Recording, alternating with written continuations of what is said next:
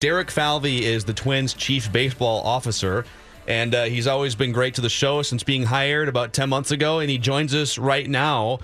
Busy time for you guys. You said about, 8 or 10 hour turnaround, and then you guys were negotiating Molitor's contract after that game against the Yankees.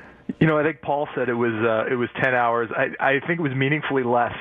It was we landed about 5 o'clock in the morning. Tried to get a few hours of sleep, and we met for lunch. So it was whatever time that was when we started down the path. Is it? I'm going to ask you this. I said this in our last segment. Is it odd for either you or Molitor in that there is a pretty wide age difference and experience level? He's one of the greatest baseball players of all time. I have to imagine you come in with your viewpoints about baseball from different walks of life, and he has his. Has that been challenging, or to what degree has that been challenging since you took over the job 10 months ago, just collaborating with that dynamic? I wouldn't say the age has played much of a role. I've been very fortunate in my baseball career to work with some senior baseball leadership, managers, coaches, or otherwise, that have, certainly the age gap, I think, is normal given my age relative to a lot of senior baseball men. And I feel very fortunate that we were able to build the relationship we did. And I don't think that played much of a role. We were very lucky to hit it off and have a good sense of communication right from the get-go. What was your thought on Paul when you got the job versus what you've learned in the past year in working with him on a daily basis, Derek? Well, I think I came into it knowing a little bit about who he was as a player. I think you'd need to have lived under a rock to not know that. But I didn't know him personally at all. I didn't know. Certainly knew some people who had been around him or teammates of his, so had talked with them. And what they said was that he's a very thoughtful baseball man, very instinctive. Someone who understands the game when he was playing at a very deep level. So I was excited to get to know him and to get to build a relationship and a partnership. And over the course of time, I think that only deepened. I learned more about his feel for the game and understanding of things at a deeper level, but also what maybe I want to say surprised me, but I was very happy to see was just how open-minded and creative and how collaborative he was during the course of the season. What's your thought going into a situation like that, too, as far as what you're going to try and share with a guy like Paul and tell him what you think and what should be done, versus how much you then sit back and say, now tell me what you think? How does that work? I think that there's no one blueprint for how you build that kind of relationship. I think all of those are they're built off of the foundation of trust. And Paul and I, from day one, said, let's make sure we keep everything on the table. Let's not hide things from one another in terms of different discussions where there's a disconnect in terms of alignment. And you have to feel your way through those. I think building the relationship requires a lot of time spent in communication. And I spent every day in his office, or on the phone with him to try and get deeper around decisions with this club. And over time, we just continue to build it and build a bond. And I feel very fortunate to have him as a partner. One thing that's been pointed out, and I'd love your thoughts and your philosophies on it, bunting. Paul Molitor has either called for more bunts, or the Twins maybe just bunting for hits on their own, whatever it may be. The Twins have bunted more than I believe most, if not all, American League teams in 2017. What are your general philosophies on bunting in 2017? I think it's all situational specific in my mind. And so one of the conversations that you can have, I think sometimes the aggregate numbers can be misleading, but when you have someone like Byron Buxton, who, it's a weapon for him to gain additional hits, or other guys who maybe have a feel for when to get on base. I think, the sacrifice bunt and how often that's used, I think there's probably some dialogue that's been made public around that and how frequent it gets used and the impact. I can tell you that we've had open dialogue about that and other strategies through the course of the year. I do think there's a feel element to when it's the right time, but by and large, these are conversations that we'll continue to have around game strategy, and I'm confident Paul's open-minded to different ideas around those spaces. Is it as simple as saying that you should never sacrifice bunt if you want to score the most runs, or because I know that's been a belief ever since the book Moneyball came out, that you're just wasting outs, but then other managers would tell you, or other baseball people, your goal is to 162 times reach a checkpoint and have more runs than the opposing team. So I suppose there's a big clash there in terms of philosophy of 100 years of moving runners over, and then a book comes out to the public 15 years ago. Now there's debate over it. Yeah, I think anytime, I always get a little bit concerned when I hear a blanket statement of never this or always that in baseball. I just think that can be dangerous, and there are certainly situations around bunting and who's on the mound and what the matchup is that might be of value. And so I don't believe that there's ever a one-size-fits-all approach. I don't think we gain anything in terms of recognition for just having the most aggregate runs on a year. As you said, the goal is to win as many of the 162 as you can, and there are certain situations where it makes sense to have that call. How much pushback do you get from old school ball guys still? I mean, is there quite a bit as you try and bring your thought processes?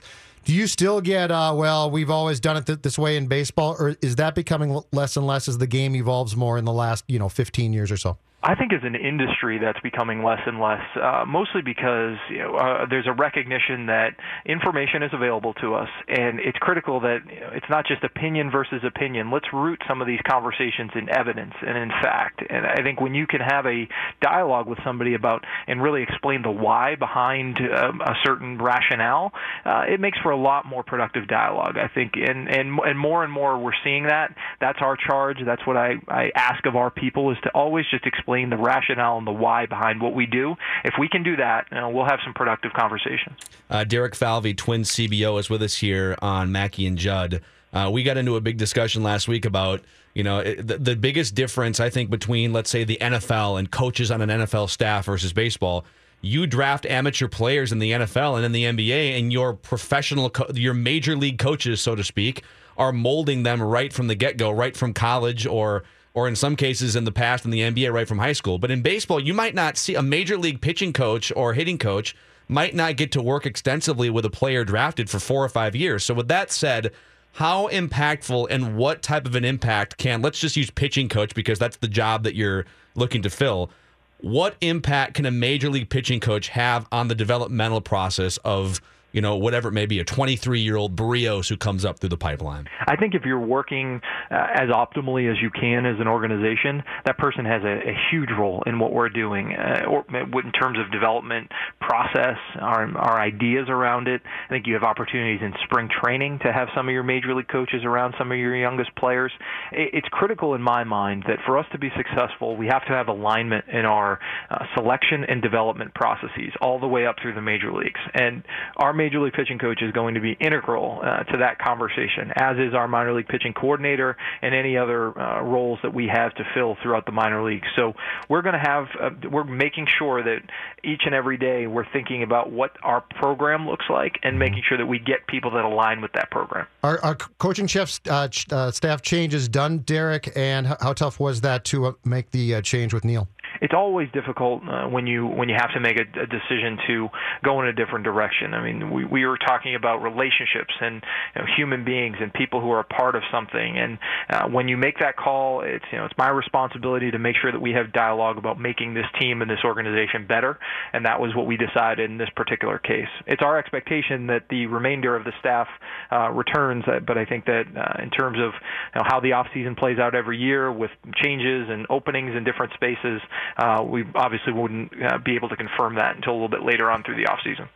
We were just saying earlier in the show how interesting it is that the Twins for a long time had an insulated pipeline. They would hire from within, and they didn't do a whole lot of moving out of that pipeline with their baseball ops. And now that you come in from Cleveland, Thad comes in from Texas, you guys have made a couple other hires we want to ask you about. It feels like the Twins are pulling from a lot of different areas, and we tend to like that, at least on this show.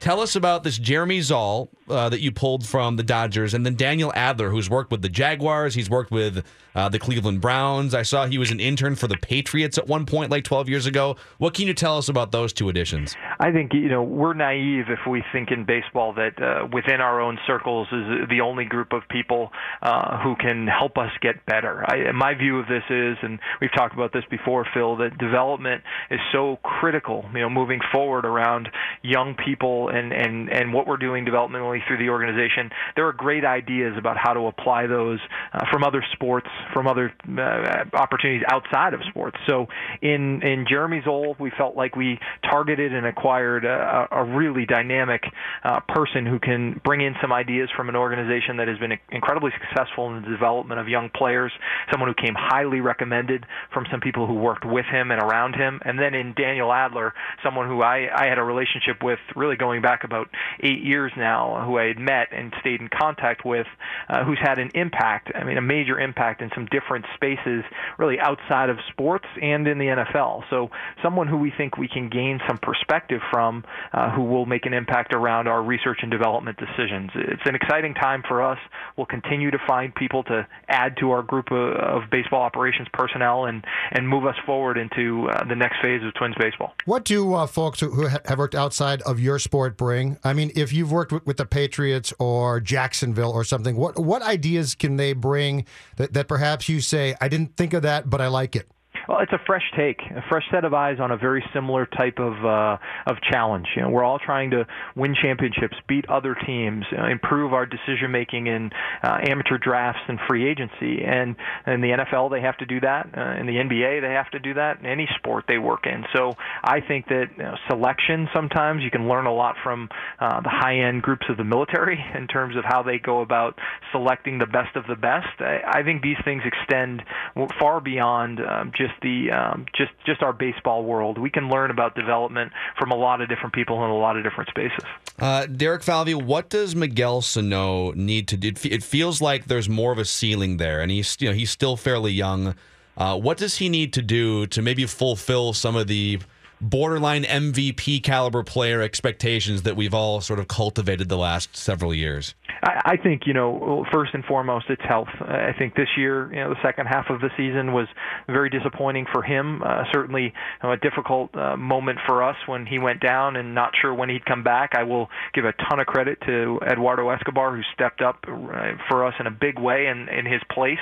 But Miguel needs to make sure that he's in a good position to get through a full season, and we'll focus this offseason on making sure that's an opportunity for him. But beyond that, we know the talent. It's immense. He has a great deal of ability. He's made great strides, we feel, at third base and the quality of his defense, and continues to approach his offense in a way that's in a maturing way. So I think the sky's the limit, as you mentioned, and we'll continue to support him to get him to be successful. Ideally, Derek, how do you get him to get that, though? I mean, you can sit down and talk to him and stress things to him, but I mean, you're talking about a guy who you're going to have a conversation with and say, you can be a Hall of Fame talent or just a good player. How do you convey that, especially with a young person like Miguel, to give you the best opportunity for him to understand how good he can be? I think it comes from multiple avenues. I think you have to work certainly with your coaching staff and those who work closely with him on a daily basis. I think you need to, we talked earlier about explaining why, some of the work that he does is so critical moving forward. I think you need to work with his representatives and agents and those who can influence him in a positive manner. So it's a multifaceted approach that we'll continue to take with Miguel to ensure that he continues to get better. And we're going to do that for every player. That's not just Miguel, but that's our goal, is to create the environment and foster a culture that continues to move him forward. Kyle Gibson made 12 starts from July 22nd to the end of the year, and he held opponents to under a 700 OPS. For OPS people out there, very respectable earned run average. Just looked like a different, more competitive bat-missing pitcher. Blip on the radar, or something that maybe Kyle Gibson turned a corner? Well, I think, we talked at the time when Kyle went back to the minor leagues and had a chance to kind of hit the reset button a little bit to focus on the things we think he can control. And we know he has ability, no doubt on our minds. We just need to make sure that we're getting it out of him as consistently as possible. And certainly we've had some ups and downs through the course of this year, but we'll continue to find ways through the course of this offseason to make sure that we are supporting continued growth. Not all young pitchers progress at the same rate, and we're hopeful that we saw a lot more positives in the second half that can be carried forward for Kyle. Priority one for you for this team is what? Oh, well, we've got a number of early off-season priorities here with respect to certainly the coaching staff and filling out and hires. Free agency will come at the conclusion of the World Series, and we'll certainly go down that path. But we'll leave no stone unturned with respect to how to improve this team. And there will be nothing that's off limits. We can't really say that anything we'd rule out because we need to make sure that we are evaluating each decision on its own merits. Ideally, impact bullpen arms. 2 of them? Well, I think for us, if we're improving pitching, we're going to do it any way, shape, or form we can. Run prevention, we need to improve. We know that. We feel our offensive core has taken a nice step forward.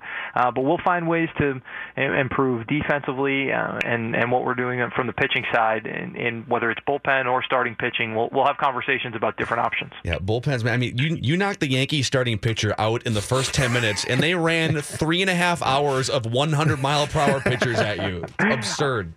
I seem to remember that. I tried to blur out some of those 100-mile-an-hour pitches, but that might be the best bullpen in baseball. It's certainly a high bar for any team to get over, but those are the goals. We need to continue to build the types of teams that compete with the likes of the Indians and Yankees and Astros and Red Sox, that Final Four. Thank you, Derek. Thanks, sir. Absolutely, guys. Great to talk to you. All right, Derek Falvey, Twins Chief Baseball Officer.